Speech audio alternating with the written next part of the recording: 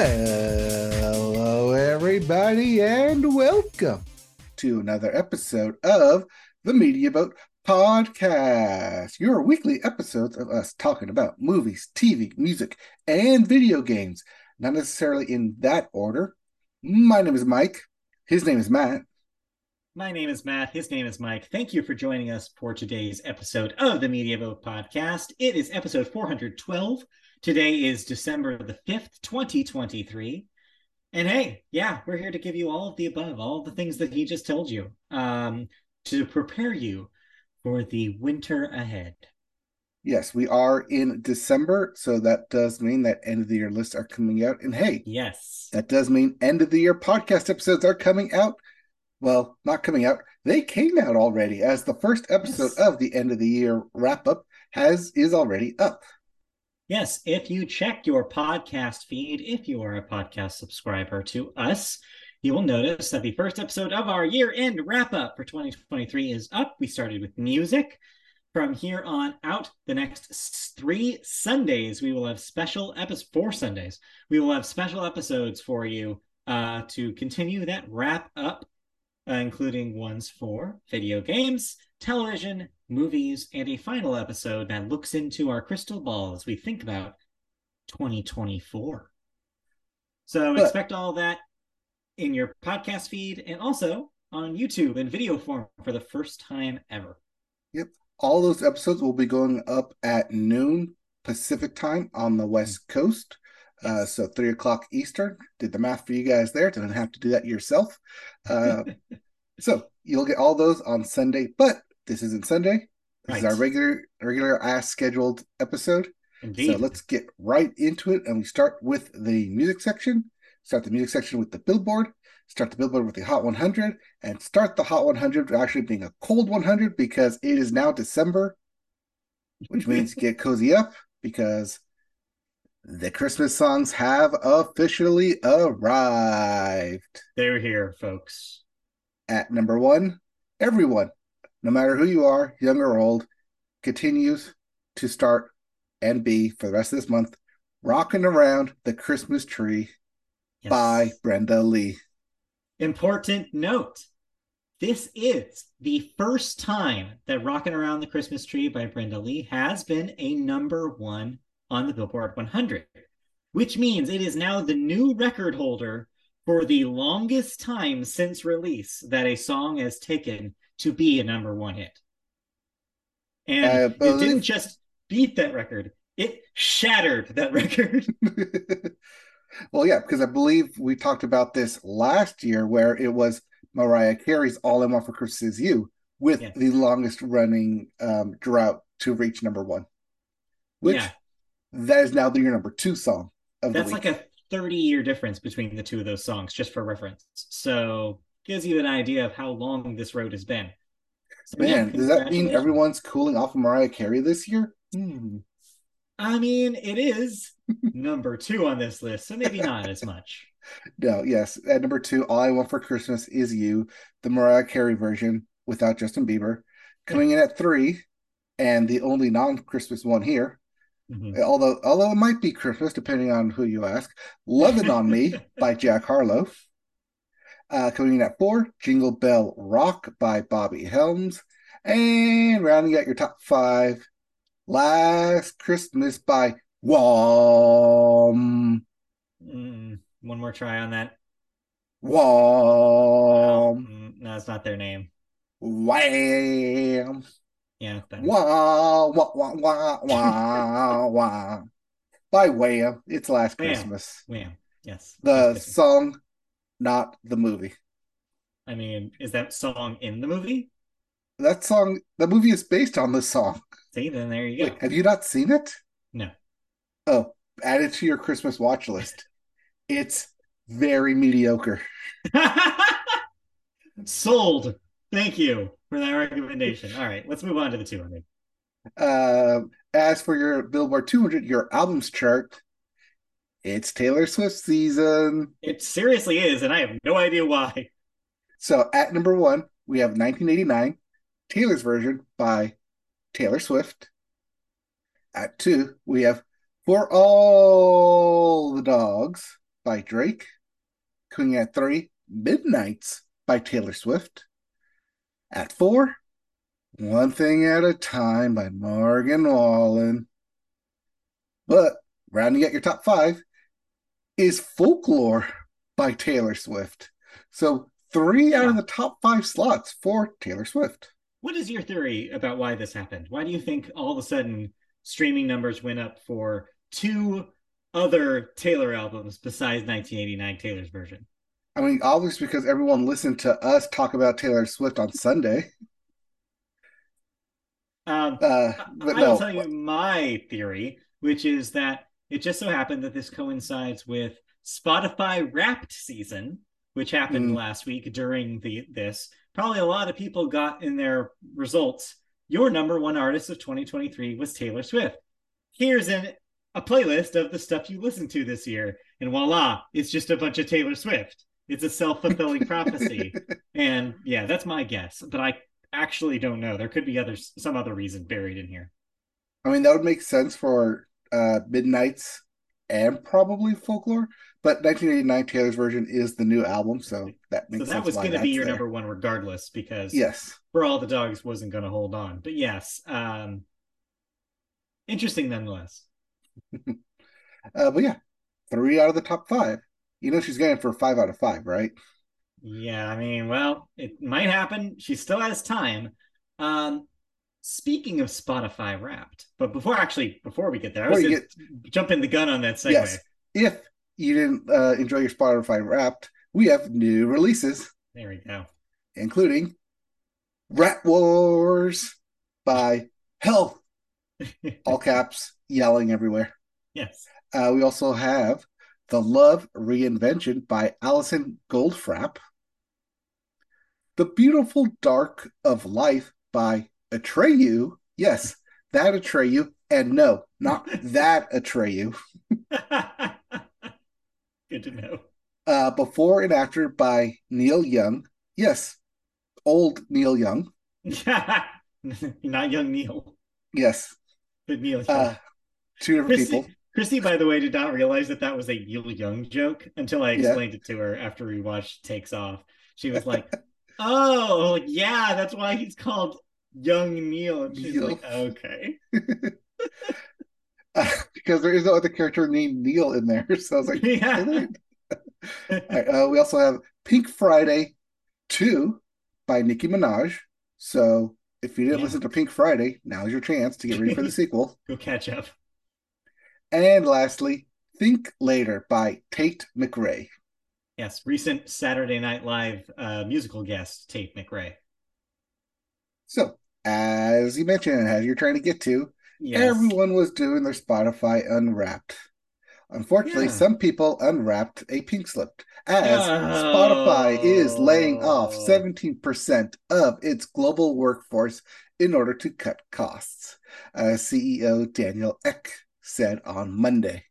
Just real quick, I don't think we've had a CEO last name that is as good in a while as Daniel Ek, because Ek is the kind of the sound that it comes up in my throat whenever I think about Spotify and how they do their business.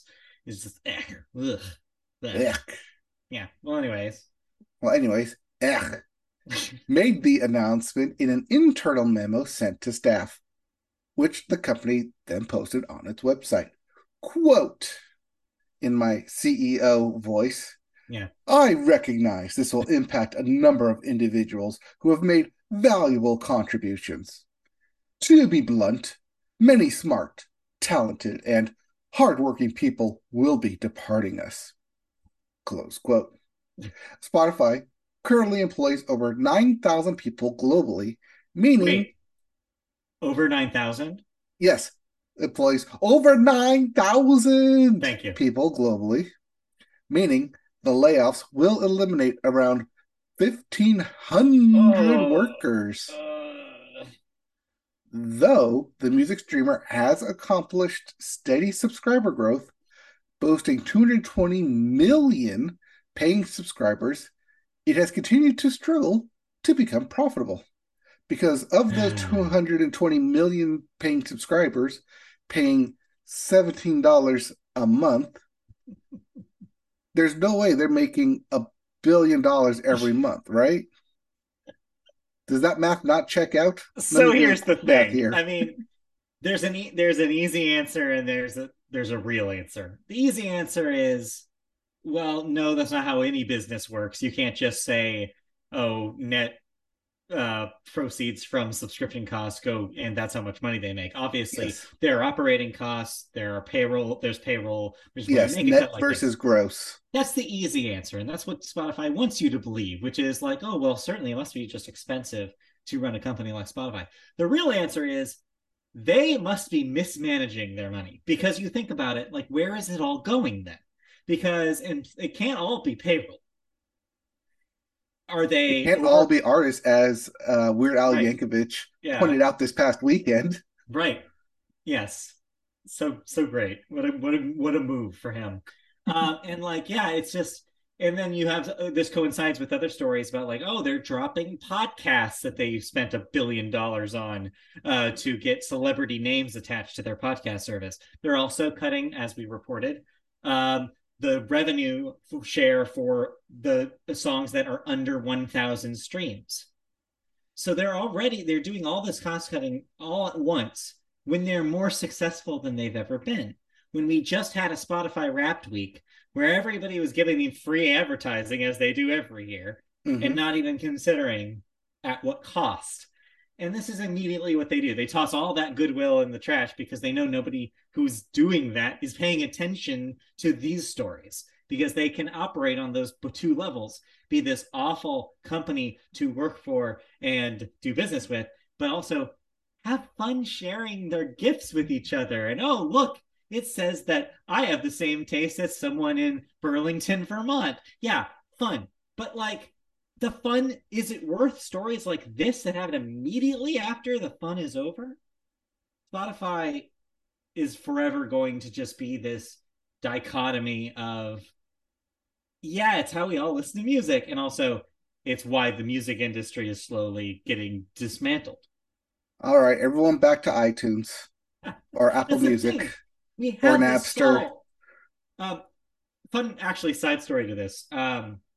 Christy and I found somebody had uploaded the 2002 Grammys onto YouTube, and we were watching a 2002 Grammy telecast. And there's this whole bit that the then CEO of the recording industry, or the RIAA, Yeah. they goes up and does their little speech. Well, he dedicated his entire speech to the terrifying future of illegally downloaded music. And it felt so quaint, because he goes on all about like, yeah, this is destroying the industry as we know it. Every time these people like download up to 6,000 illegal songs every day, like it's like taking away like real money from our artists. Like the entire argument was based on our artists are losing money from this. Fast forward to now, and then you have the industry itself supporting a system that keeps artists from being paid in a very similar way. The only difference is you don't have the president go up there during this year's Grammys and saying this is a problem, because it's not a problem for the industry, Them. because the labels are in on it this time and they're making money from it. It's not a problem for the people at the top, so Mm-hmm. they're not going to make it a problem for everyone else. Exactly. So it's like, this is what we're talking about when we talk about this stuff. It's like Spotify, we celebrate Spotify for a week, and then the next week, the very next week, they lay off 1,500 people. 1,500 people. It's just, it makes me angry in so many ways. And yeah, I'm just tired of them. I'm just tired of them. Anyways, so enjoy your And Wrapped, I guess. Hope you it, had fun. enjoy being unwrapped because it may be the last one you get.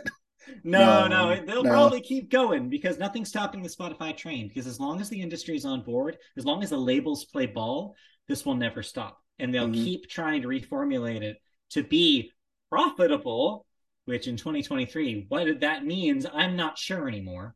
And yeah, we're just going to continue riding this treadmill. And the people, like I said last week on the podcast, the people, or actually no, on our wrap up episode for music, it's just a model that's just going to continue screwing over the artists that are new and trying to get started. That's the way it is. We'll talk about something a bit later about how production companies try to help artists and creatives. Yeah, fingers crossed. We'll get there. We'll get But there. before we get to that story, we got to talk about a, funny enough, Grammy Award winning darling, Yes. Billie Eilish, as she shared some news over the past weekend, kind of unintentionally. Yeah. We'll talk about But the controversies around this after you read the story, but yes. yeah. So on Saturday, Billie Eilish confirmed that she recently came out in her Variety Power of Women cover story, in which she first revealed her attraction to women. The Grammy winning superstar walked the red carpet at Variety's Hitmakers event, uh, where she revealed she didn't intend Sorry. to make a grand You gesture just of coming out. I just want to tell people why I laughed. You skipped over some variety bragging that Yes, I had copied and pasted there. I I noticed it. That's why I paused. Um, so, where she revealed that she didn't intend to make a grand gesture of coming out. Quote to quote Billie Eilish, "No, I didn't. But I kind of thought, wasn't it obvious? I didn't realize people didn't know. I just don't really believe in it. I'm just like, why can't we just exist? I've been doing this for a long time, and I just didn't talk about it. Whoops." But I saw the articles, and I was like, oh, I guess I came out today. Okay, cool. It's exciting to me because I guess people didn't know, but it's cool that they know. I am for the girls. End quote Billie Eilish. And Yes. also, me too. I'm also for the girls. Yes, we can say the Media Bow podcast, very pro girl. But basically, so after this came out, there's been a little bit of social media discussion talking about whether or not Variety accidentally, by running this story before Billie could make the statement herself, uh, was outed. That's Right. basically the term a lot of people are discussing, whether this counts as Variety outing someone who wasn't intending on coming out. So, Well, I don't think it's them outing her. I think it's just them using her direct quote, though, mm-hmm. in the interview. And that's And part people of, took it yeah, as, oh, she's coming out. that's part of the discussion. And so Billie would eventually write a Instagram caption, which she said, "Hey, it wasn't exactly cool that Variety did this." And a lot of people took that and ran with it. And I mean, Mm-hmm. ran with it because, as you know, everything is very polarized on the internet. There's no nuanced takes. It's either you are on this far extreme or you're on this far extreme. And in this case, the conversation had two poles, which was either Variety should not have ran the story without consulting her about it, like made sure that she was okay with the language used in the article and that she had like first say on it. So that means that Variety outed her and we should not be outing people who are not saying it themselves. On the other side, you have, well, let's talk about what the definition of outing is, because I think you guys are using it too loosely. They just, as you just said, quoted her and ran the story as was. Right. So And I'm sure they sent it to Billie Eilish and her publicist you to would assume. review before because it's a cover story. Yeah. Like she's the cover artist, she's getting all the attention. And so you would Yeah. assume that Variety would make sure, like, hey, we're going to run this. Is this what you Mhm. want? Anything you want to change? Yeah. So where the nuance is and where kind of between those polar opposite takes lies is I think mostly the truth, which is even if her people may have been consulted about the story, there's a possibility that maybe Billie didn't see exactly how it was going to be run. And so that could explain why, according to the Instagram caption, she felt off, like caught off guard by it. Two, in the quote, she says that she didn't really label it, is kind of what it sounds like. She didn't necessarily come out at any point because she didn't feel like she had to. She didn't feel like that was something she needed to do. She just wanted to live a life in which she was able to express her sexuality in the way that she wanted to without it being a topic of conversation, which is a very Zoomer progressive kind of way of thinking about how we address a human sexuality. I feel like they're in the older kind of model from our generation going back. It was kind of like you did have to come out. You had to have a conversation about it because it was seen as an othering almost. It was seen as a outside of the norm thing that you had to explain to friends and family members because maybe they wouldn't understand it. I think this newer generation, which Billie speaks to, I think, in this by saying that this way, is just assuming, well, no, I'm just gonna like who I like, and what's the problem there? Why does there have to be another layer? Why do I have to explain myself? And that's essentially how she sounds here. She feels like she doesn't have to explain it. Well, not just that. It feels like she doesn't need to make a big deal about it. We actually talked about it on this podcast a couple of years ago when JoJo Siwa made a big deal about coming out, and people were all like supporting it. Yeah. And then Billie Eilish comes out, like essentially like doesn't make a big deal about it. Right. And people want it to be a big deal because she is a big artist, a Grammy-winning artist. And I can understand, yeah. This could just be a generational divide. This could just be older millennials or, people even older than that are frustrated with the fact that she's not like going into this with a big, like, I am proud of this, just because of all that, that feeling of that, like, the community worked really hard to get to where they are. And again, I'm obviously not a member of this community, so I can't really speak for them. But that's the vibe I get, that there is certain earned pride is the word on purpose. It's about that hard work that got to this point where it is accepted. Whereas I think the younger generation is just like, yeah, I like girls and guys. What's the problem? Like, they just do not understand. They don't have the context because it just seems so normal. It's like the air they breathe now. And honestly, that's probably how it should be. But where we get that nuance is because of this crossing over of these generations, and we're still kind of getting used to how the next generation is going to treat these kind of events. So on the record, no, I do not think that Variety outed Billie Eilish, but at the same time, that doesn't necessarily mean that Billie shouldn't have had at least some sort of more control over the message. I think both of those things can be true, and the nuance and context is important, internet people. Anyways, congratulations, Billie Eilish.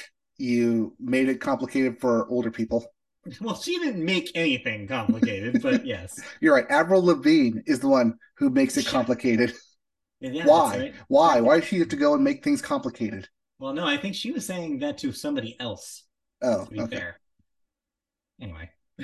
Anyways, did you listen to anything besides your Unwrapped playlists? It was just more well, first of all, I don't have it Unwrapped because I don't have a Spotify. And then also take that. But yeah, it was mostly just, kind of wrap up as I was doing my year-end list, just wrapping up my thoughts about like those songs. And so listening to a lot of songs from earlier in the year. Yep. And if you want to listen to our top albums of the year as we discuss it, you can do so on our end of the year wrap-up review for music, currently available now. Indeed. So with music done and out of the way, not to just like push it off to the side, but to move on with the episode, let's get right into video games. And we start with new releases, including Final Fantasy VII, Ever Crisis for the PC. Yes, this is also a mobile game, I believe, and this is a PC version of the mobile game. I could be wrong. This is on some other platform. This isn't the mobile game that's a like PvP shooter, right? Oh, is it? It might be, because that where everyone's says it's a soldier and soldier. Yeah, it probably is. Yeah, it's a mobile game that is now coming to PC. No, it looks like an RPG. Okay. Yeah, so it's an RPG set in the Final Fantasy VII universe that was already released on mobile. It is now getting a PC release. There you go. Too many versions of Final Fantasy VII out there. Seriously. All right. We also have Small Land: Survive the Wilds for the PC, PS5, and Xbox Series X. Mm-hmm. Warhammer 40,000: Rogue Trader for the PC, PS5, and Xbox Series X. But everyone get out of the way. Your big release is Avatar. Not that Avatar.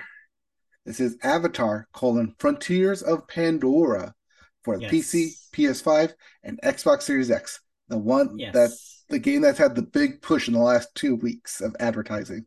Yes, this is Ubisoft's new Avatar game that is an open world, uh, Far Cry-esque kind of open world game, but again, in the Avatar universe and in third person, not first. I So, believe this is yes, technically a prequel to the movies themselves.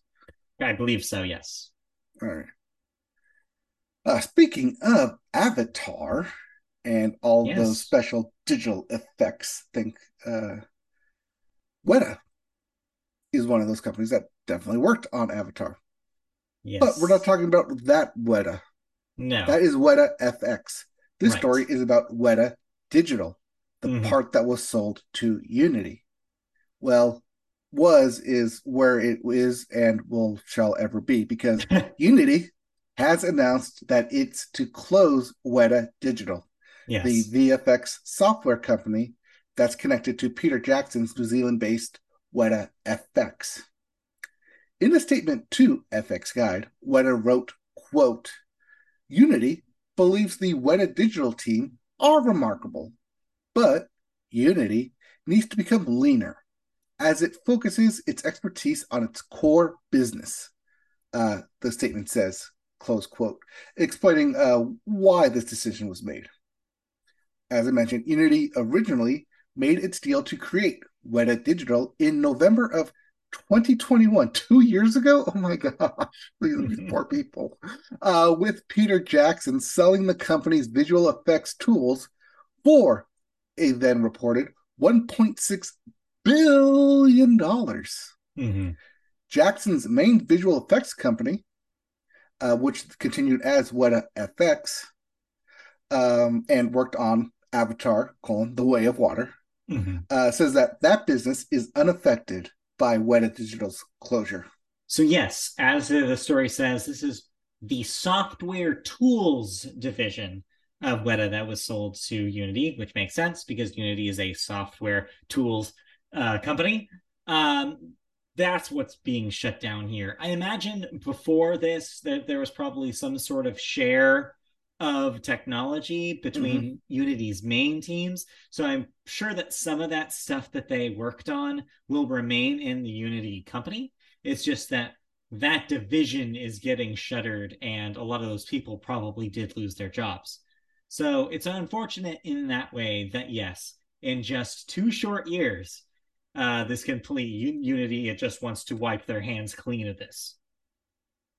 It's weird that they want to wipe their hands clean of a $1.6 billion purchase just 2 years after buying it. I mean, But that's again, we just, have seen the implosion of Unity over the yes, past year. it really just goes to show you how quickly Unity needs to make up debt, which I imagine was why they're doing this. Because that's what all these companies are apparently doing, which is, hey, we ran up all this debt. The interest rates are so high right now. We need to get money now as opposed to later so we can pay off all that debt.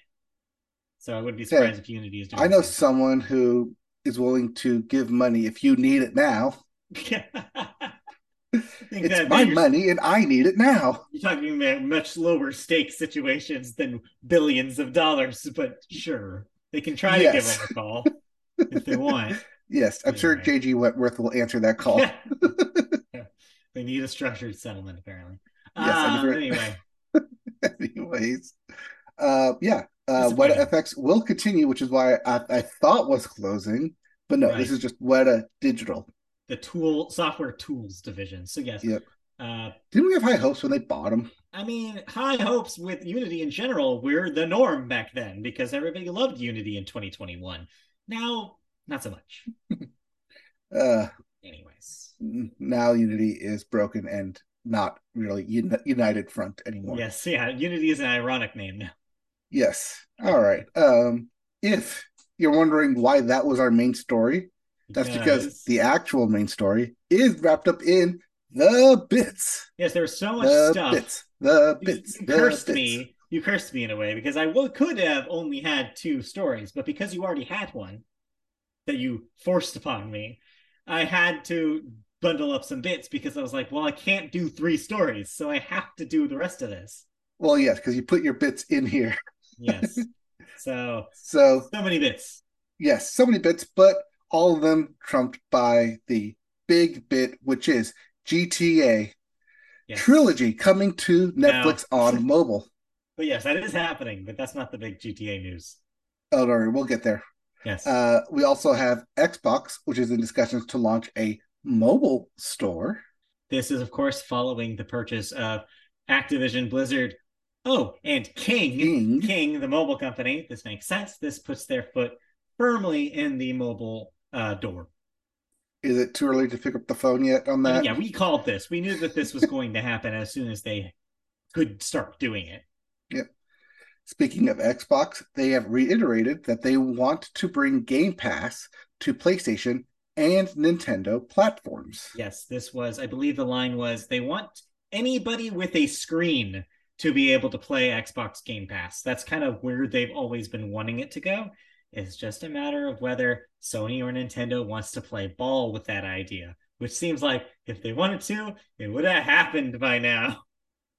Also, if they wanted to, Nintendo would have to beef up its console by now. Well, no, because Oh, you're talking remember, about cloud cloud streaming? gaming is always an Yeah, option. cloud They always have gaming. that in their back pocket. So, if in case they don't want to make a deal to allow you to download Microsoft's own games, which I'm sure is the sticking point here, they will then say, "Well, what about cloud streaming?" And then you could do that on a Switch right now if you wanted. Yes, but we all know how cloud streaming works on a Switch, though. It's not the best. Yeah, then in this case, Microsoft would be running the servers, so you would think that that would be better, but who knows? Well, the last bit of bits for Xbox news, Phil Spencer is Yes. telling fans that he hears you. He's just not going to acknowledge you in regards to a new Banjo Kazooie game. Yeah, this has been a long desired thing from the super hardcore Rare fans who want a proper third game in the Banjo Kazooie series. No, they don't think nuts and bolts counts.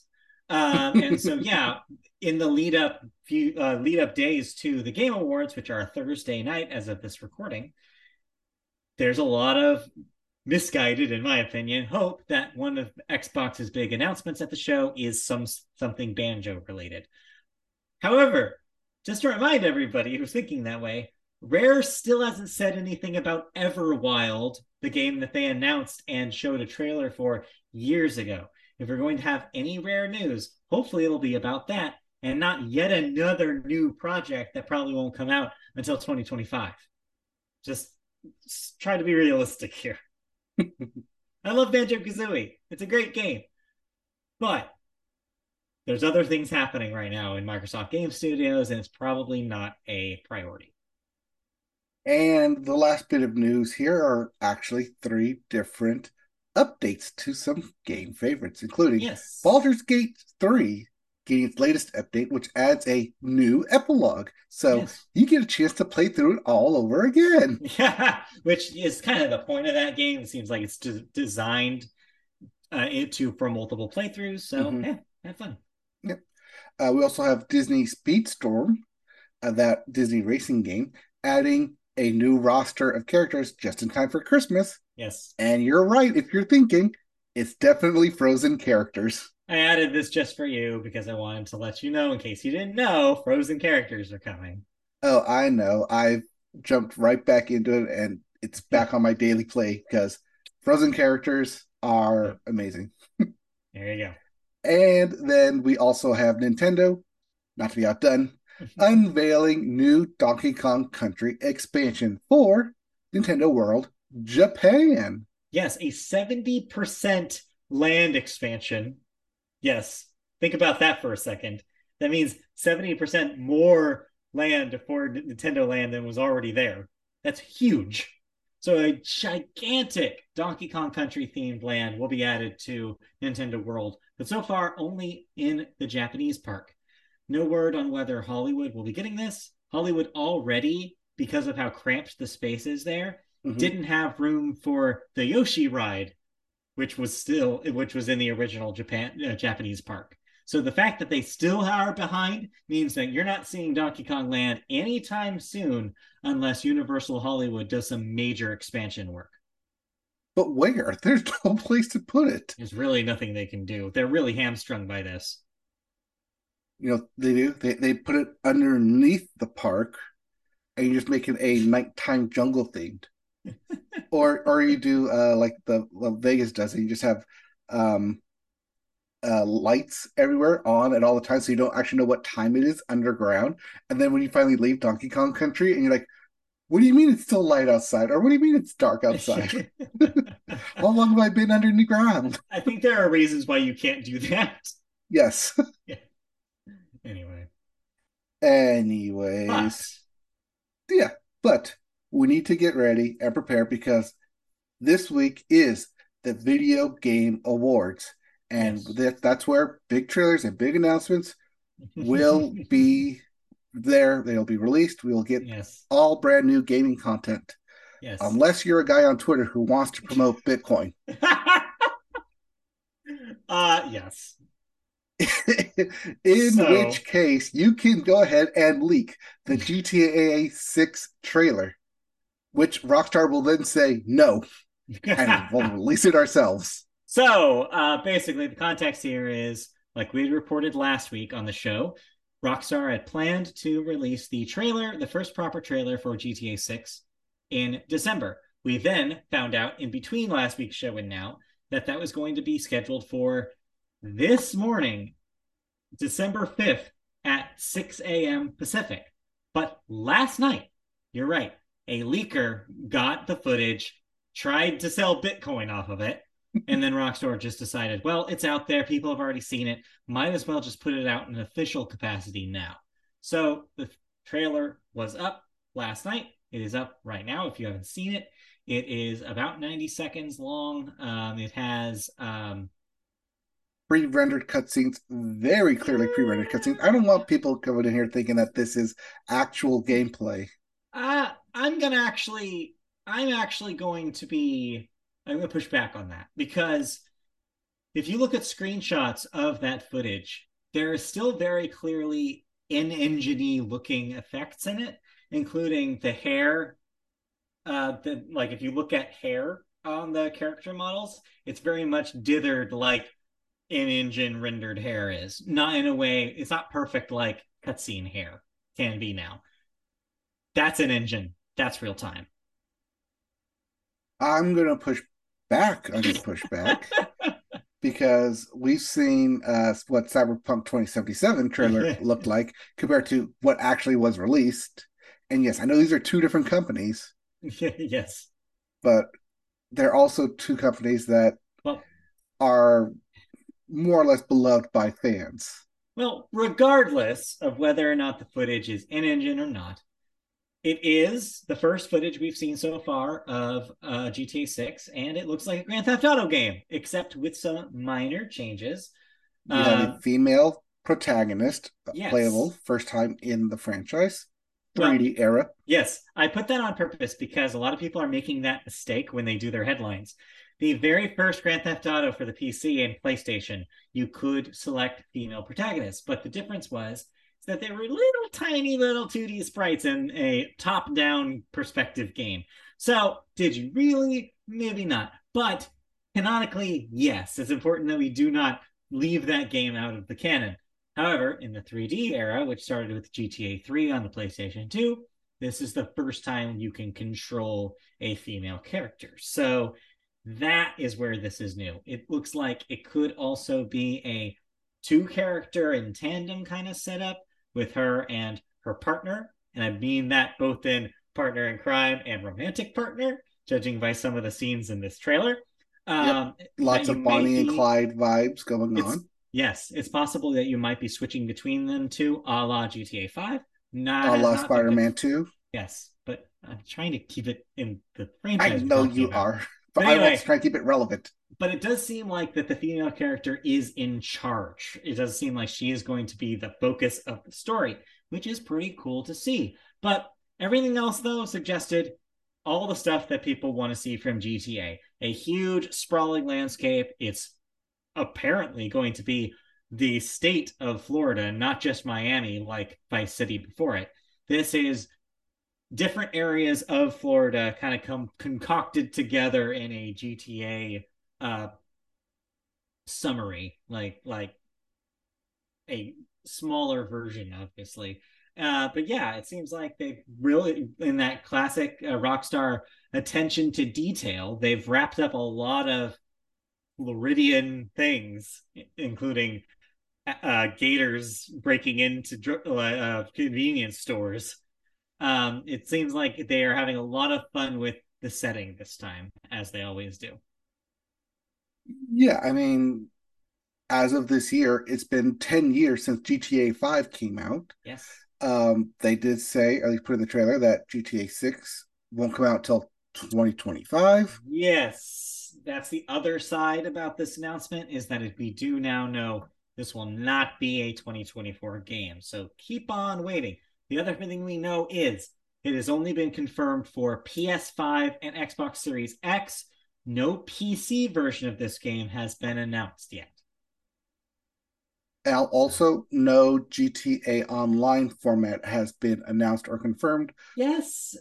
Yeah, it looks like yet. this is just footage from the single player Mm-hmm. experience of this game. Yes, no word about whether or not this will build on top of the existing GTA line online that 5 introduced or make a completely new version of GTA Online. We do not know. So yeah. Yep. But hey, at least we might see actual gameplay at the Game Awards, or at least general gameplay. Because, like you said, Uh this is still 2 years out. I would bet no. I'd say we don't see anything at the Game Awards. I think Rockstar is treating this like is independent and treating themselves like that, and this will not be at the Game Awards. However, it does say trailer one, Mm, so I imagine as 24 progresses, they will release probably more and more footage of the game, giving us a better idea of what that thing is. But they will control that feed unless, as you say, somebody grabs it and leaks it for Bitcoin. so that means that Super Bowl Maybe. 2025, we will get a official release date because all eyes will be Yeah, on that game. that's not a bad. Yeah, that's not a bad theory. I maybe you could be right. All I'm right. thinking I'm already marketing 2 years in advance here. Okay, pay me my money now, Yep. and you can Yep. enjoy that later. All right. All right. Anyway, Anyways, do you plan on playing GTA 6? you know, every time I play a GTA game since 3, I play it for an hour and then I'm like, I'm good. So no, I probably will not play GTA 6. Uh, I don't think I've played a GTA game in full. Yeah. I did play 3 for the Xbox, Uh, but I don't think I ever finished it. well, there you go. It's just not, not for us. That's Yeah, fine. We got Saints Row instead. for what it's worth, yes, we do get Yeah. Saints Row. All Anyway, right. all right, let's So move instead on. of talking about games we're going to play 2 years in the future. Did you play anything currently? No, just more fashion dreamer. You know me. Okay. Um, I did end up playing a game. It's not a new game, which is why it's not on here. The Gardens Between, Okay. because it was available on PlayStation Extra, Yes. and it's a puzzle game, Yes. and it's a time-based puzzle game where you move forwards and backwards in order to activate certain switches. And you have two characters. One of them holds the object, the other activates the switches. So it's a good little puzzle game. Okay. Took me an hour to beat the game, an hour and a half to platinum it. So really quick, really short. Uh, but overall, I kind of did enjoy the story. It's about two neighbors who, with one of them moving away, and you kind of play through their experience of meeting and becoming friends, and then ultimately saying goodbye as one character moves away, and kind of like their last night together underneath their tree fort, as between them is the garden that they share in the The gardens garden between. we should, yes, very exactly, yes.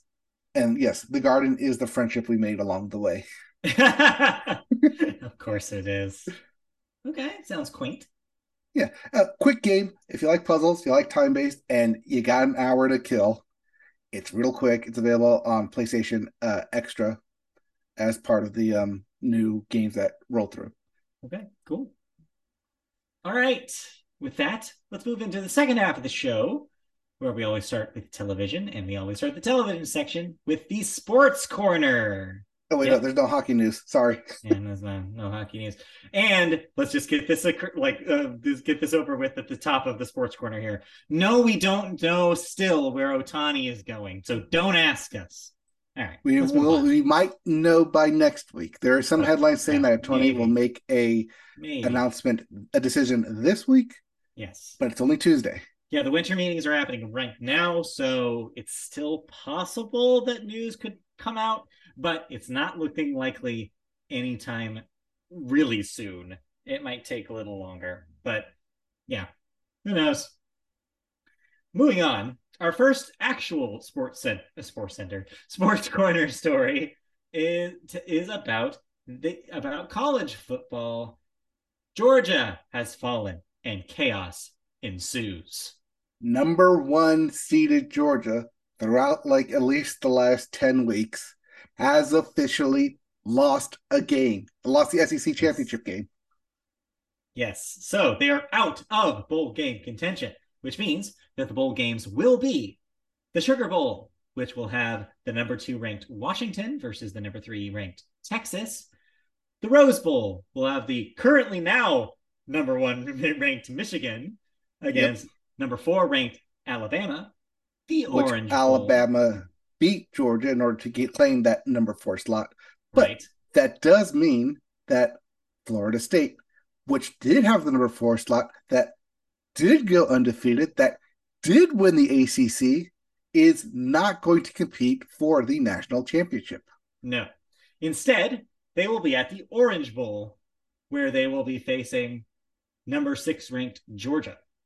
So I think this was done on purpose to basically, when they play, to squash anyone saying, hey, if we actually did put Florida State in the championship and they went up a team like Georgia, could they have even competed?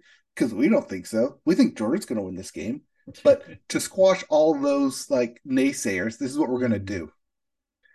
But then again, it is pretty ridiculous that you had a team in the top 4 go undefeated, win its championship, and then not make it to the college football playoffs. Instead, you have 2 12-1 teams in Texas and Alabama. Being that Texas did win the Big Ten and Alabama did win the SEC. Yes, they won their respective championships, but they did both lose a game. Yeah. So God forbid. Throw that wrench in there of an undefeated team and a one-loss team. But Texas did put on a show at a championship, and Alabama did beat the number 1 ranked team. So we're just going to toss it to the side and say, yes, you guys deserve it more than the team that went undefeated the entire season. Yeah. I don't know. This stuff's always complicated. More complicated than it should be, honestly. But to wrap up the rest of the bowl games, we also have the Peach Bowl, where the number 10 ranked Penn State will face the number 11 ranked Ole Miss, and the Cotton Bowl, which will have number 7 ranked the Ohio State against the number 9 ranked Missouri. And that concludes your top 10. So what I think is going to happen is that Texas will beat Washington in the Sugar Bowl. Yep. Alabama will beat Michigan in the Rose Bowl, and Texas and Alabama will play for the national championship. Okay. The reason I'm calling this is not because I'm rooting for Alabama, not because I'm rooting for Arch Manning in Texas, but mainly because this season started, the whole season 2023 season started with Texas beating Alabama. Right. So, yes. What better way to end the season than to have them play again for the national championship and see who is indeed the better team after having gone through an entire season? Yes. Yeah. Definite revenge game.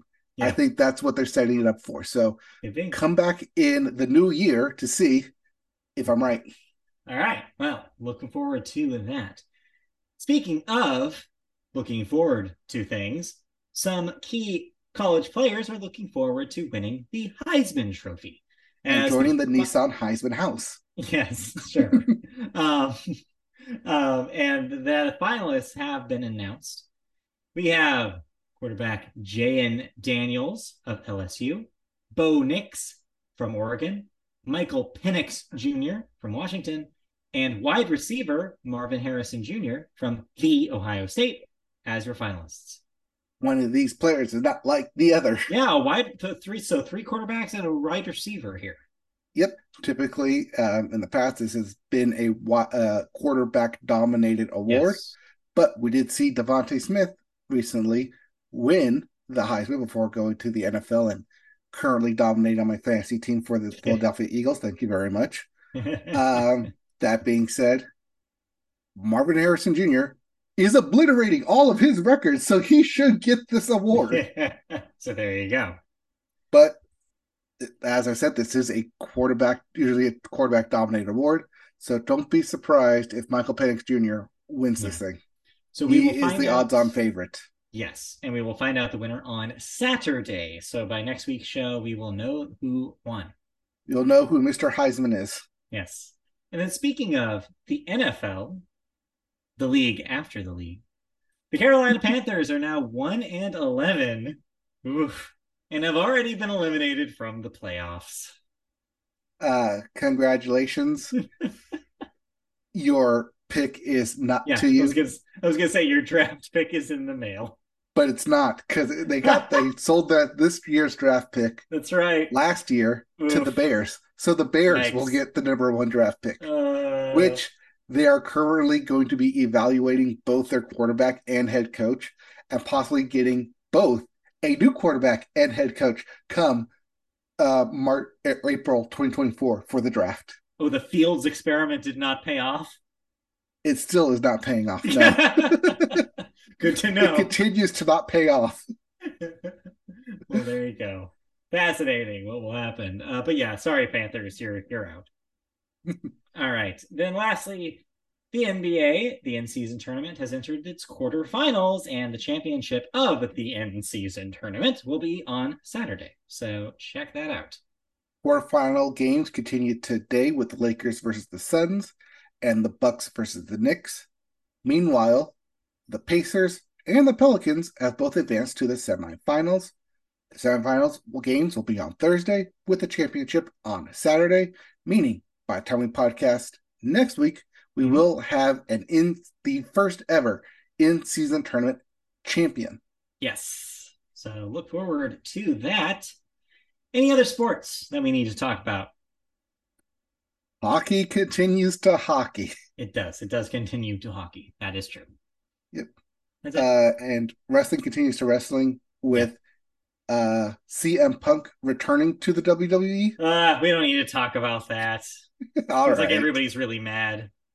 What we can talk about, though, is did you watch the Celebrity Jeopardy with WWE superstar Becky Lynch, where she got 2 whole answers right the entire game? 3 rounds. I did not. 2 answers correct. Wait, did she buzz in for only 2? Or no, she tried. She definitely tried. She lost a lot of money. And then only in the 3rd round in Triple Jeopardy did she finally get 2 right. But it wasn't enough to even make a dent in the other 2 scores. So no. She apparently now has the record, I think, is what I had read, for the worst performing Celebrity Jeopardy contestant of all time. All right, put quotes around celebrity there. She seems like a very charming person, but she just that's because she's the man. Yeah, apparently. That's what she says. Yes, she's the man in her very thick Scottish accent. Yes. I was fascinated with her accent. I was just like, wow, okay. But yeah. No, So, we've been watching Christmas holiday themed shows and movies. In mhm. fact, we went back and watched Ted Lasso, the Christmas special. Oh yeah, I bet that's kind of weird now. Uh, Actually, that single episode still holds up. Okay, all right. Yeah, we like that. It does feel like a one-off because it kind of was, It but was yeah. If you just want to watch just the Christmas episode, I think it's episode 6 in season 2. too. Yeah. So yeah, that is there. That's All still right. charming as ever. Thanks for the hot tip. But let's move on to television Hey, news yeah, because proper. you can watch the Ted Lasso Yes, on Apple Christmas on TV. Apple TV Plus. But what you might actually be able to see is maybe sometime soon is Ted Lasso up there hanging out on Paramount Mountain with all the rest of those Paramount people? Maybe because Apple and Paramount Global have been discussing bundling their streaming services at a discount. The companies have talked about rolling out a combined Paramount Plus and Apple TV Plus, offering what would cost less than subscribing to both services separately. Alternatively, Verizon is also planning to offer the ad-supported versions of Netflix and Warner Brothers Discovery's, stupid that I have to say that, Max streaming service for about $10 a month combined instead of about 17 a la carte. And then there's the grocery delivery app Instacart, who's also throwing their hat in the ring, their cart, who said earlier this week that it partnered with NBC Universal's Peacock to provide the streaming service at no cost to all of its subscribers. The talks between Apple and Paramount are in early stages, so it's unclear what shape the bundle could take. This is interesting for me, someone who Paramount is the one that I'm the absolute holdout on. I refuse to jump in on. But if I just got it for free with Apple TV, that'd be kind of a nice bonus. I mean, it would be nice if, like, say, Amazon, who is trying to offer all um, Right. streaming apps at one location, would just do this. But the thing But about no, this is that Apple's never going to make a deal with Amazon. Amazon is their probably number one rival after Microsoft at this point. Like right, they don't want to do any business with Amazon right. So why partner with Paramount Global then? because Paramount's a small fish in the streaming pond comparatively, and they're also a small fish in that pond. So why not join forces? It's actually a And pretty be smart. smaller fish Yes, in the small pond. it's Wait, probably a smart decision. fishies, PC. Species, Yes, fishes. Pisces. Uh, They're Pisces. That's what it is. Two fish are Pisces. yes, I know. I would know. So yeah, I don't know. I think this is an interesting idea, and I'm interested to see what they end up coming up with. Some sort of partnership. I invite it at this point. Yes. Why not? I also invite everyone to start bundling stuff together, and then we create cable again Cable on again. Yeah. streaming. Yes, Let's do it. let's Let's just do go. it. All right. Anyway, let's move on to our second story, which is yes, you're probably thinking, didn't we say the SAG-AFTRA news was over? Well, just wait, because a vote for the ratification of their contract still hasn't happened. It would be highly unusual for SAG-AFTRA members to vote against ratifying their deal as of today, but as no tentative because at no tentative TV slash theatrical contract agreements have been rejected in the recent history of the union. But still, heated debate on online forums has some members wondering. Quote, I have no idea how people are voting or what the split is going to be. That's according to an actor and 2023 SAG-AFTRA strike captain, Kate Bond. Despite the chatter, SAG-AFTRA National Executive Director Duncan Crabtree Ireland, which is a fantastic name, who headed up negotiations for the union, says he is, quote, fairly confident that members will ultimately approve the pact. Continuing the quote, I do believe that our members will see this deal for what it is, which is an extraordinary and groundbreaking deal. Not perfect, no deal ever is, but it really advances our members' interests. Now, you, our intrepid reporter, live on the streets right now, trying to Google if this vote has happened, and what did you find?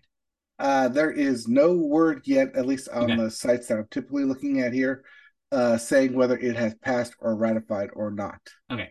So we will likely not have news for you on that front until next week's show. But in case anything breaks, we'll fix it. No, we'll maybe address it by the end of the podcast here. So keep your eyes so far, peeled. all that keeps popping up is people very split, especially on the AI protections Yeah, I of whether or imagine. not they should vote no because of this specific point in the deal. Now, granted, this is a 3-year deal, so we're going to be back here in 2026. Right. So So the we'll question see. is, are these kind of guardrails in place strong enough for 3 years while we identify what AI is over the next couple of years? Well, I guess we will find out, won't we? And if we do get news by the time we end this episode, Yes, we'll we flag will it out. I'll flag it in the movie section. All right, sounds good. But before we get there, we have cancellations and renewals. What am I no longer watching? Bob Hart's Abishola no more. I'm not saying they broke up. I'm just saying that the 5th season of Bob Hart's Abishola on CBS will be its last. So Bob and Abishola will, go off and have a relationship off camera. They will continue to heart one another, as Yes. I'm sure that will be the ending. Indeed.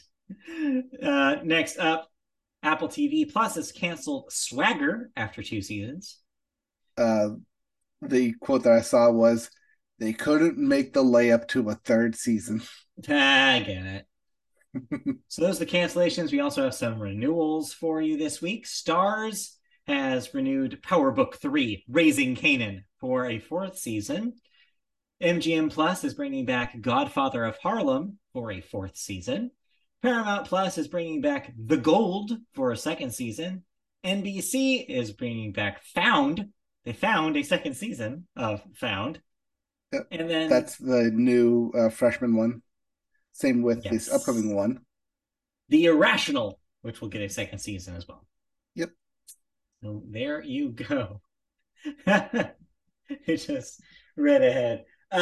We now have deaths, which you're probably wondering, I'm going to be talking about deaths. Why am I laughing? Well, I'll talk about the sadder one first before the other one. We lost James L. Easton this week, age 88. Businessman Archer, philanthropist, philanthropist, and did I mention Archer?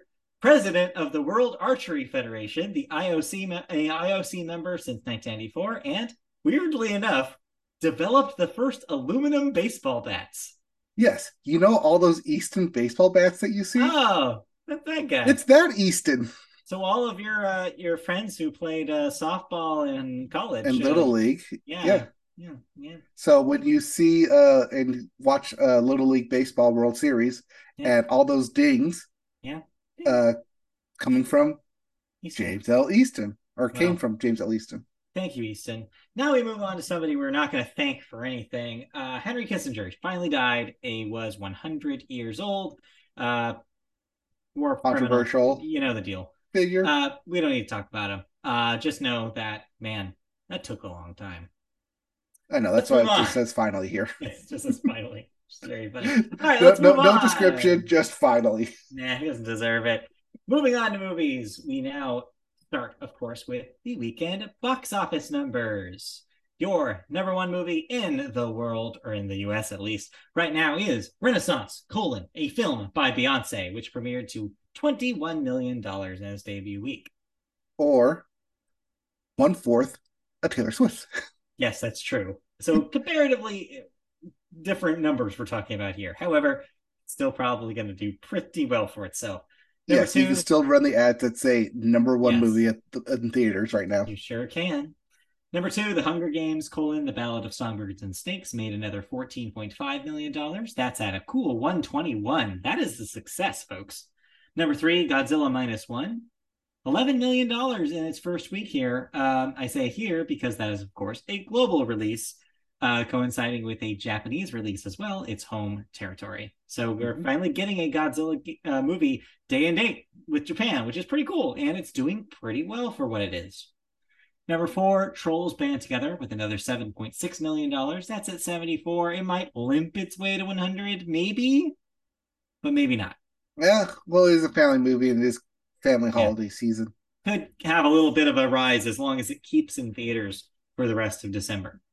We'll see. Well, probably won't be in theaters for the rest of December. Yes, what they're already cleaning up the receipts for is Wish, which is your number five movie this week. Only 7.4 million. That is 41 right now domestic. I don't even know if it makes 50.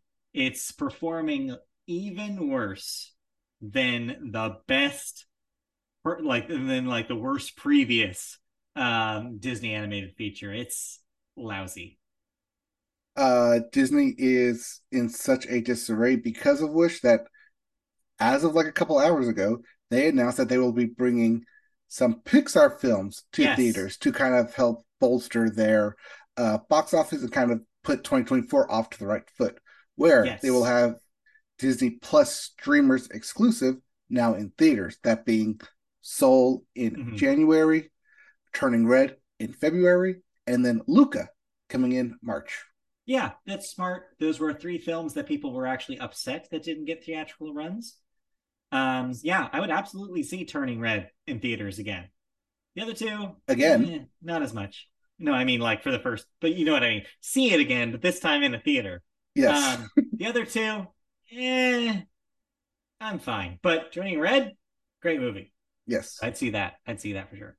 Hey, Um, Valentine's Day, February. yeah, that would be a Just cute saying. idea. It's a cute idea.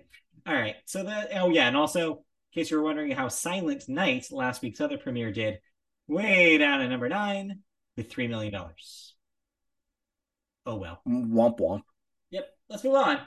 There are, let's see, there is one quantity one new release this week. But it's not new if you've already seen it in limited release or if you're a listener from Japan. The Boy and the Heron, which of course is the newest, last Hayao Miyazaki film. He keeps saying that it's his last. Well, this one, maybe he actually means it.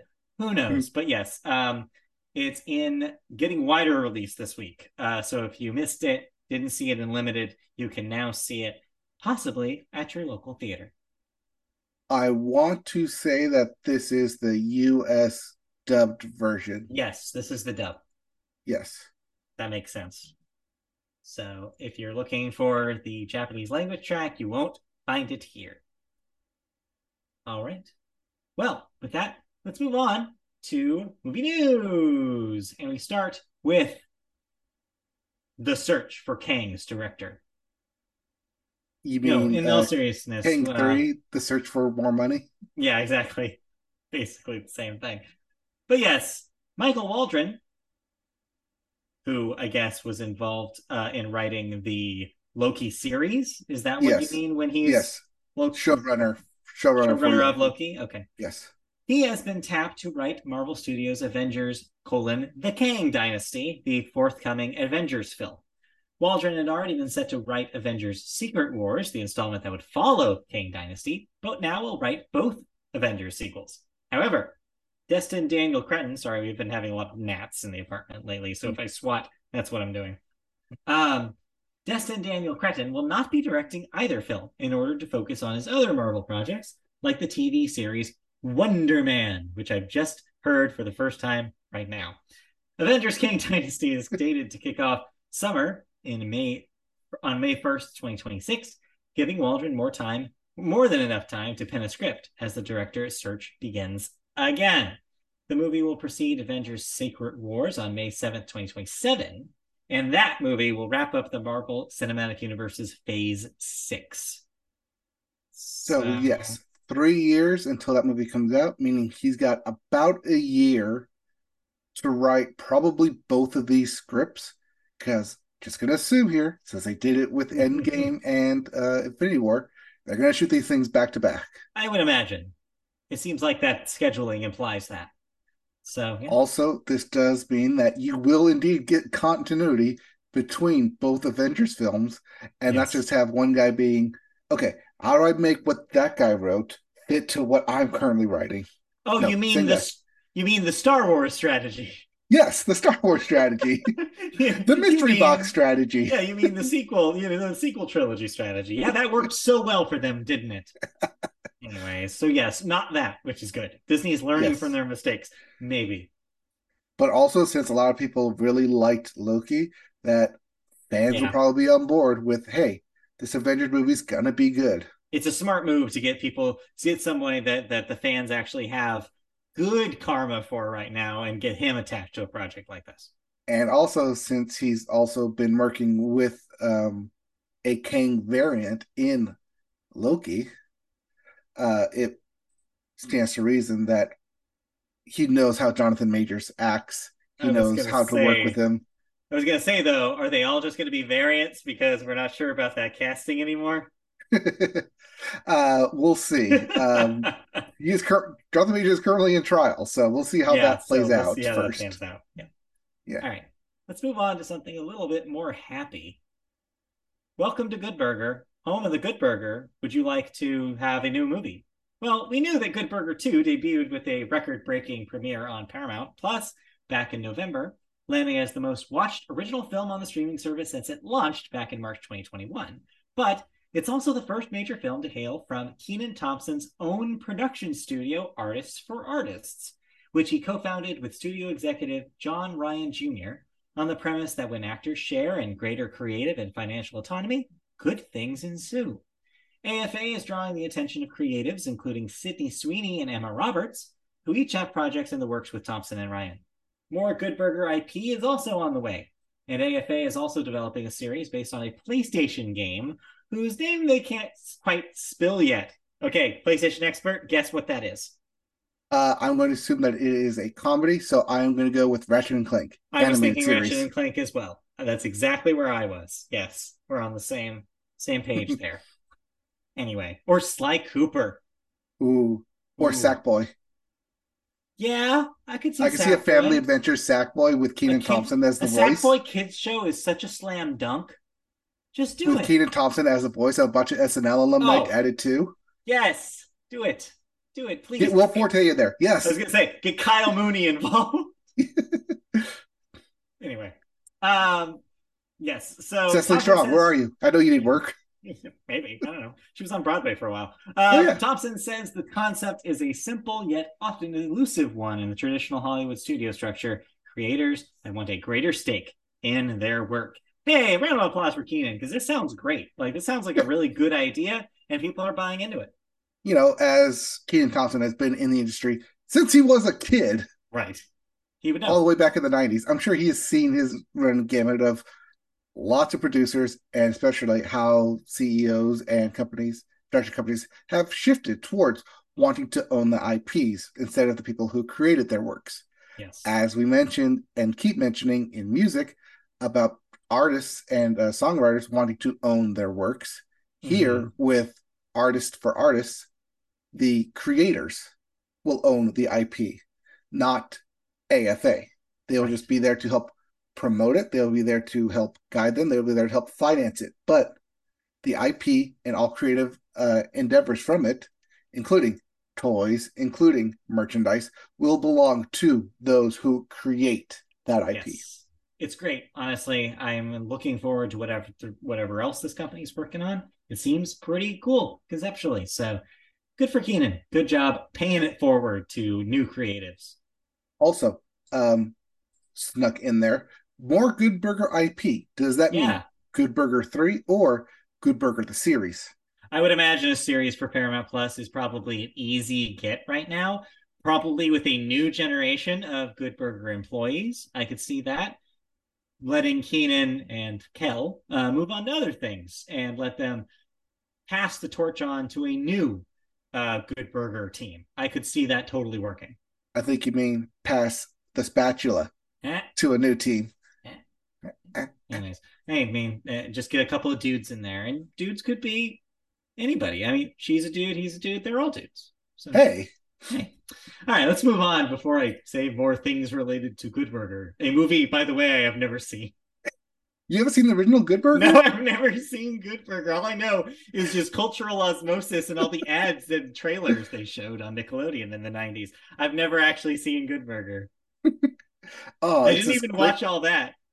it's this great little movie about a big, oddly enough, a big mega corporation trying to take down the little burger joint. Checks out. Checks out. All right. Anyway, let's move on to the thing. We just speed run this show, and it's all to get to this thing, which I'm worried that we might talk about for a while. Wow, did we really just speed run the show in like an hour? We I'm did. just realizing that. It was a pretty speedy show.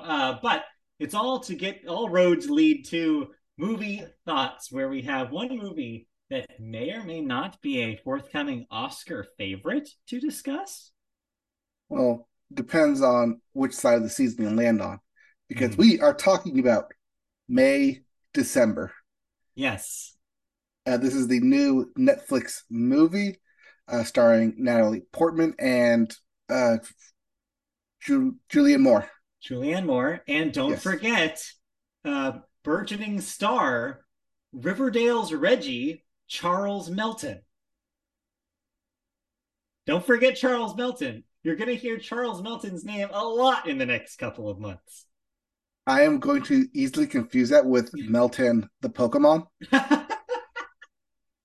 Oh, that's a Photoshop that somebody needs to do right now. Just Charles his Meltan. face in the middle of the little cog. Just his Yes. face right there. Charles Meltan. Somebody do that. Somebody who's If listening to that this does right not now, exist already. please do that and email it to us at mediabopodcast@gmail.com. No, But anyways, in all while you're doing seriousness, that, yes. you should probably watch May, December. Yeah, that's a good point. Do we want to get into spoilers here, or do we want people to go watch it? Maybe we want people to watch it. Okay, so you watched this not knowing what it was about. I knew vaguely what the premise was, but I made it a point not to read any reviews. I didn't know anything about the actual movie itself. So, The only thing that yes. I saw of it was Natalie Portman basically being an actor going Yeah. through the acting method process.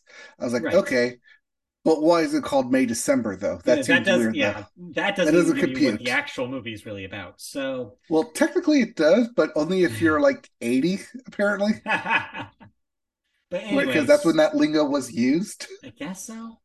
But anyway, if you're not familiar, May December is based loosely on real, true events, and is about the story of the background is at least about the story of a 36-year-old who, yeah, we're gonna get into some heavy stuff. Just warning, so just to let people know ahead of time, because that's just what this movie is about.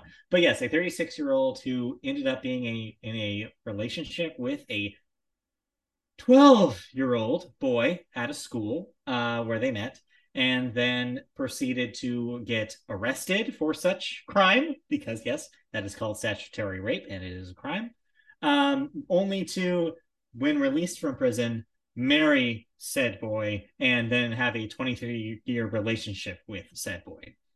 And have a child Multiple children, with said boy. some that were had during the prison stint. Mm-hmm. Yeah, do the math yourself. It's kind of gross, but do the math and you'll figure out why that's kind of messed up. Anyway, so the premise of May December is Natalie Portman plays a actor who is set to portray the woman, and Played by thus Julianne Moore. who is played in this film by Julianne Moore, and is essentially shadowing Julianne Moore in her real life to learn how to act as her better. And in doing so, she kind of becomes involved in the drama and day-to-day life of Julianne Moore and Charles Melton's character, the boy in question, who is now her husband of 23 years. Yeah. It's a heavy subject matter. But It's yeah. yeah. But I want to get, before we go any further, I want to get your overall vibe. What did you come out of this film feeling? What was your overall, like, did you have a good time? I mean, considering how much of a good time you can have with a movie that's about this kind of stuff, did you think, like, what did you think about it at the So end? the first thing that I kept wondering and trying to figure out is why was this thing set in 2015? Why Yeah. not set it in present day? Why specifically 2015? And I couldn't get an Yeah. answer for that. Yeah. It's I think unclear. well, actually, I have to do some research. I think it's because the original like story that this is based on happened in the 90s. So 15 years later would Yeah. put it around 2015. Well, Yeah, I actually, no, think 18 years later because of graduation would put yes. it around I 2015. think you're right because of how pivotal to the plot that the kid's graduation from high school is. Hmm. That's probably why they did that math. Right. Which means that you have basically a kid born in 1980 Mm-hmm. having a kid and that kid graduating high school by the time they reach 36. Yeah.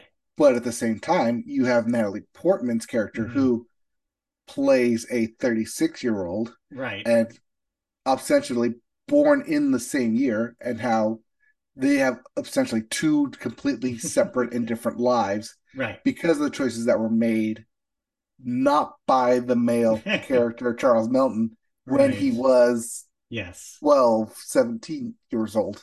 Right. Okay. So there's And that. a lot of that goes into with the story of, especially of Charles. What Yeah. Charles Melton does is, it feels like at points, have a midlife crisis because of this. I mean, I'll go into my thoughts about that in a moment, but just to back to my question. So, how'd you feel overall about the movie, though? Like, besides some trying to figure out some context about why it was made the way it was. Well, I mean, like I said, I went into it just knowing that it was Natalie Portman doing a research role. And Yeah. so trying to figure out why this was a research role. And if you go to it blind, that first opening act throw some curveball there. You're like, wait, what's going on? What exactly am I looking at here? What Yeah. am I watching?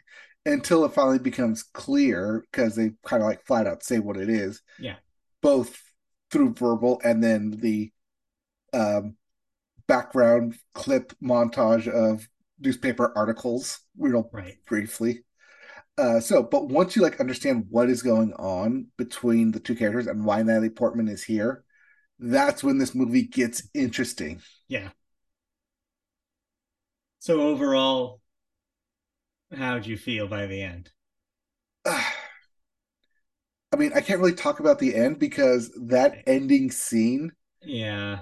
Mm-hmm. is very pivotal with the build up from the entire movie. So Right. I think it does a good job of it throughout, especially building up Natalie Portman's character. She is the star in this thing.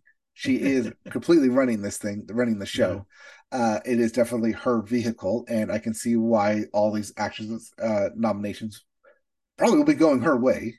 Yeah. But it's also interesting to see that this is specifically Natalie Portman in this role because way back in 1999, when she was cast in Star Wars Episode 1 of Phantom Menace, she was at that time supposed to be romantically involved with Yeah. a younger child To as part of that plot point. be And I fair, think people the age will gap there was not as dramatic as this, but yes. no, but I think it's like done on purpose, or at least Natalie Portman Eh, probably chose this role on I purpose. think you're reading into that a little too much. What I I will don't say know is about that. my read about that is that she's just very good at playing that kind of character because she kind of did already in Black Swan.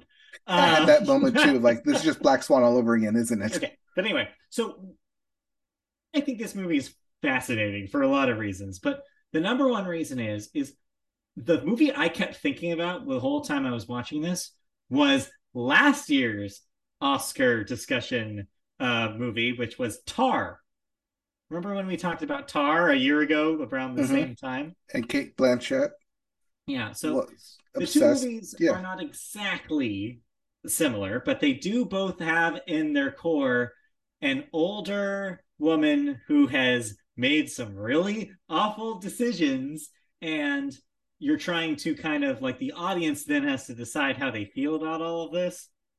The only difference is that this movie approaches it in a completely opposite way that Tar does. The way I described it to Christy when we were talking about the movie after we finished it. In Tar, all the cards are just kind of spread out on the table, and it's up to you to decide how you interpret all of those cards. However, in May December, the director is taking out each card one by one, showing you, making sure you understand what the card means. as it places down on the table. Two very different approaches in film, but as we know, since we have a lot of film studies classes under our belts, that's the nice thing about film. You can do different techniques with how you make a film, how a director's approach is, just determine how the audience approaches it. Whereas Tar is very open to interpretation, May December is very clear about how you should feel about everybody. And I think that works extremely well in this movie. I think the greatest part about this movie is how fascinating the film will guide you to feeling what you need to be feeling in every moment, down to the absolute ridiculous score in this thing. I want to point out specifically how it's used in that scene near the beginning where Julianne Moore's character is opening the fridge, and she notices that there are no, like she says that they need to buy more hot dogs, and then just the score is just Sting right there. It's like doo doo. It's supposed to be played as this like amazingly intense dramatic moment when it's about hot dogs. And that's the thing that this movie is doing. It takes a very heavy subject matter and plays it straight. Like does not at any point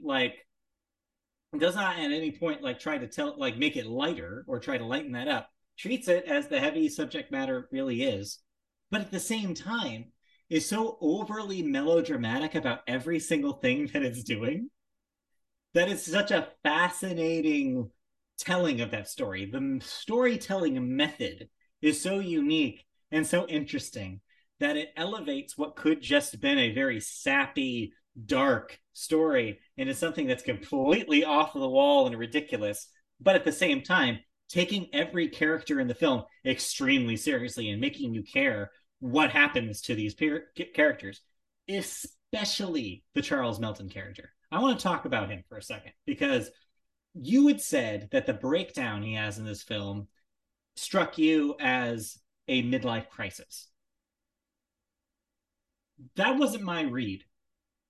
My read of it was, you know that story that a lot of people talk about with celebrity, whereas once you become a child star, you kind of have your adulthood kind of ripped from you and your brain develops in a different way. So you kind of stop developing around like 8 to 12, roughly, wherever you kind of have that trauma, it kind of breaks you. That's my read of the Charles Melton performance. I think the way he's performing this character is as if, because of the intense trauma that was afflicted on him at such a young age, whether or not he is, aware that that trauma happened or not, it did so much damage to him that whenever any thought challenges his day to day, as soon as he stops just going through the motions of his marriage and life, he retreats back into that child mode. Like he cannot handle that level of emotion because he's never had to before. He basically went from being a child in a family to having basically a surrogate mother date him and treat him like a child throughout the film. There are multiple instances that suggest that she kind of has a mother-son relationship with him as opposed to a husband-wife dynamic, which kind of pushes that point of, no, he's breaking down because he's finally realizing, his brain is finally realizing, with the help of some characters in this film, kind of, that he is being taken advantage of. And that this whole time he's been broken. And he's finally crawling out of that pit. That's, I think, what's happening. That Arrested Development, not the television show, not the band, but that literal Arrested Development has kept him from having this breakthrough that finally occurs during the story of this film. Yeah, but even when he does try and like have those kind of conversations with his wife at the time, I'll say at the time, with his wife, yeah.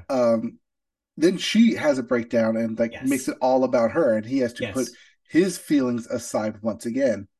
Yeah. It goes to show you what a fantastic job this movie does as a character study for all these characters, because you get his perspective, but you also get to see Julianne Moore's character, who is so deeply in denial about having performed any wrongdoing. Like, she thinks that she got out of prison and that she was, all right, I'm good. I did my time. I'm going to be with this man I love. Not thinking about the implications of that, not thinking about how that would affect her family, her own children from a previous marriage. Like, the film keeps gathering up all the chess pieces on the board and tells you, like, this is how this person ended up. Kind of weird, huh? This is how this person ended up. Weird vibes are all around, huh? Here's how it affected the people in the community that they're in. Wow, that's pretty weird. It keeps like amounting until by the end of the movie you have all this evidence that actually everybody in this film is kind of fucked up, all because of the decisions that Julianne Moore's character made way back in the 90s. But the craziest wrench in all of that this film throws is Natalie Portman's character.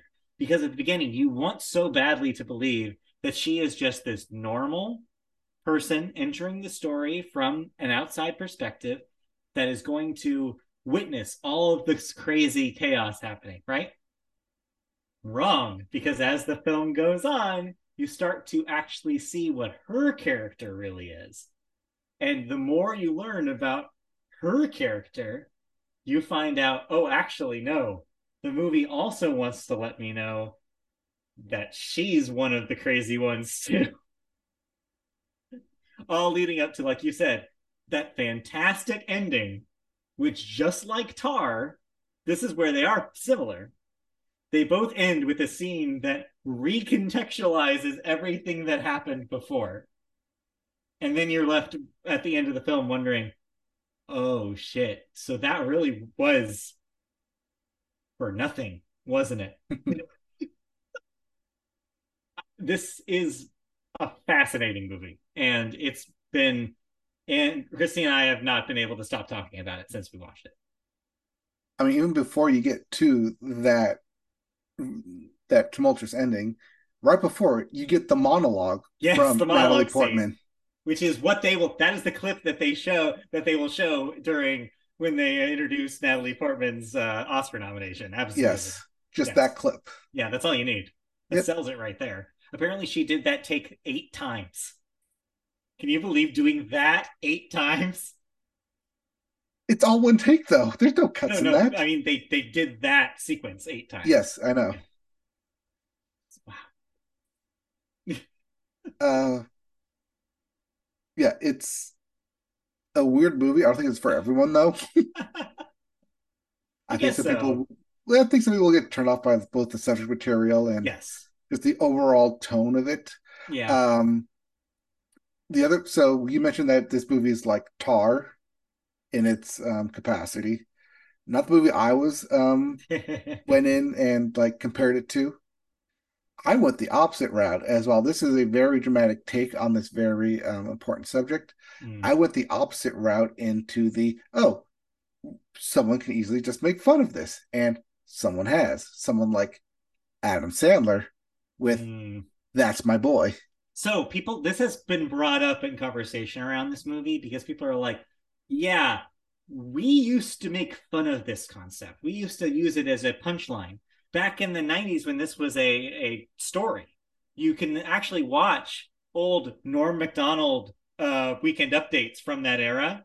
It was a punchline. Everybody thought it was hilarious that, oh yeah, the teenage boy totally scored with the older woman. Hell yeah. It used to be this like weird, like, oh yeah, that's so cool thing, as opposed to what we now understand it as, which is taking advantage of a young boy before he has the capacity to make any decisions.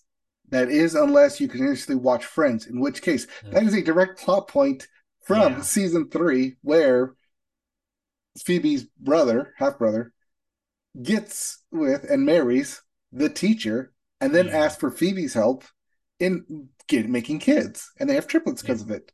Yeah. It's a thing that was used as a comedy trope for so long that it does feel weird to actually have like see it being taken with the amount of care that it needs to be taken care of. The thing that this movie does, though, that's interesting, though, is it doesn't, but at the same time, it doesn't weigh you down constantly with thinking about it. It's obviously the centerpiece of why everything's happening. But I think that parallel story that's happening with Natalie Portman is there to remind you to like lighten the load a little bit, and also say like, actually, no, like there are other things in the story that are going on that will also kind of not distract you from the darkness of that, but reinforce it in a way and like remind you like of it. And I think that above all, the one thing that I think is the glue that keeps all of that together is Charles Melton's performance. I think that the movie hinges on him being this good. Because if you take that depiction of that character out, if you don't like, if you at any point don't care for that character, the movie doesn't work. You need to care for that character. He's the only redeemable character. Well, maybe not the only, but one of the only redeemable characters in the entire film. You need that to be its centerpiece. You need that to be its emotional heart. There are so many great emotional sequences with his character in this film that I believe are the beating heart of this film. The soul of this film is Charles Melton's performance. And this is why he is the one getting the buzz right now for his performance. It's fantastic. Riverdale guy? The Riverdale guy. Yes. He tried to sell you Jingle Jangle, but now he's going to sell you an Oscar performance. No, I honestly, after watching this, I think that he should win everything that anybody can give it to him. It's just amazing. Just the one scene in particular where he's like, where he, as I mentioned before, kind of regresses into like his childhood, where because he finally is able to confront Julianne Moore. Like that scene, he just has this like hunched over, fingers like linked, convincing acting. I have seen people do this kind of anxious body language in real life before. I have never seen it in a movie like this, and he nails it. It's so convincing. He's so convincingly become a shell of an adult because he's not really an adult. He had his adulthood stolen from him, and that informs his character in the film. It informs how he interacts with his children in a in a couple because pivotal he moments. is finally having that reflection of my kids are the age I was when this happened to me. And it's finally hitting him at like a freight train because he's having to confront it with his own kids. But even more so than that, they are getting the opportunity that he never got, which was to have a free, independent life. They are graduating, a couple of them, and they are able to now actually, like the butterfly emerging from a cocoon, be free from the darkness and oppression that he experienced and he could never escape. It's also a beautiful moment. Last thing I will say with this is Julianne Moore's character absolutely nails the little wrenching and digs at her family members. Yes. Specifically when the daughter is trying on dresses for first was it spring or prom? For prom. Prom. I think it's prom. And just the little for graduation. No, it's for graduation. It's what she's wearing underneath the robe. All right, yeah, just the little jabs of wow, I could never pull that off. Like, oh, you're so brave for what you're doing. Just those little screws and jabs. I just felt every single one of those. Well, that's that character. That's that character through the whole film. It's like she's not aware of how anything she does affects anyone because she also has trauma, or does she? Depending on who you ask in the film. Maybe no one knows. But yes, she also has trauma that she is now reciprocating on other people. It's a cycle here, and the movie does a good job of letting you know that everybody except possibly the Charles Melton character who's had all this drama thrust upon him, everybody else, it all has their own shit because of what she and her family started, essentially. And yeah, it's all interconnected and it's all fascinating to watch the train wreck. So yeah, I recommend May December, like you said. Not for everybody, just because it deals with some heavy shit. If you're not ready for it, it could catch you off guard. But generally speaking, this is one to watch in award season. I sincerely believe that. Anyway, okay. Anything else to say about May December? No, I think that's the last thing I'll say. Is like, yeah, watch this. Watch Charles Melton specifically, and watch the film. I think it has a chance to really make a dent in Oscar season. I think that it's a really strong contender. Yeah. So last bit, no news on the SAG-AFTRA. Maybe we'll get stuff next week. Next but week, update that's next next week week's episode. But hey, before we get to next week's episode, we actually have another end of the year episode to get through. Yes, we do. Look forward to on Sunday, as you mentioned, up at 12 p.m. noon Pacific time. We will have video games, our year-end wrap-up for 2023 year in video games. So tune in for that. There'll be a recap of the news and our top 5 favorite games of the year. So check that out. That will be up on your podcast feed, or if you want to watch the video version, up on YouTube. So check that out on our channel.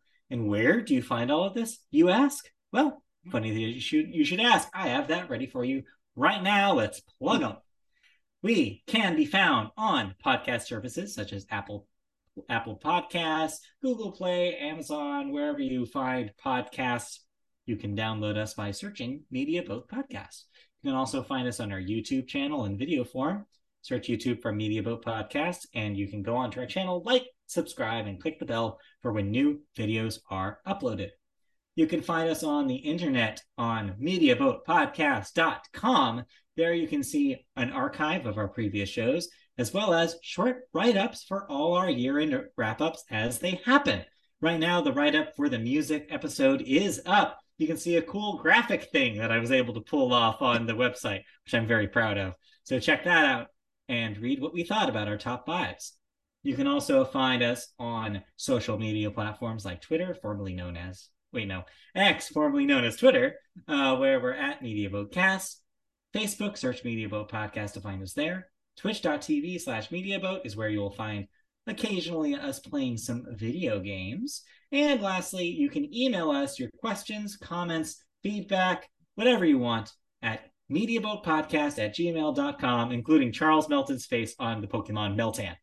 So, all of that and more. We'll be back next week for another proper episode of the Media Boat Podcast, but also on Sunday for that aforementioned wrap-up episode, as well as every Sunday in December for more wrap-up specials. So look forward to all of that in your feeds, and we'll see you guys next time. Yeah, we'll be back next week with our regular show with more news, more thoughts, and more of us. All right, as we get towards the end of 2023 here. Andy. Only, 4 episodes left? No, This is the 4th. 3 more episodes to go till the end of the year. So look forward to the end. Bye. All right, bye.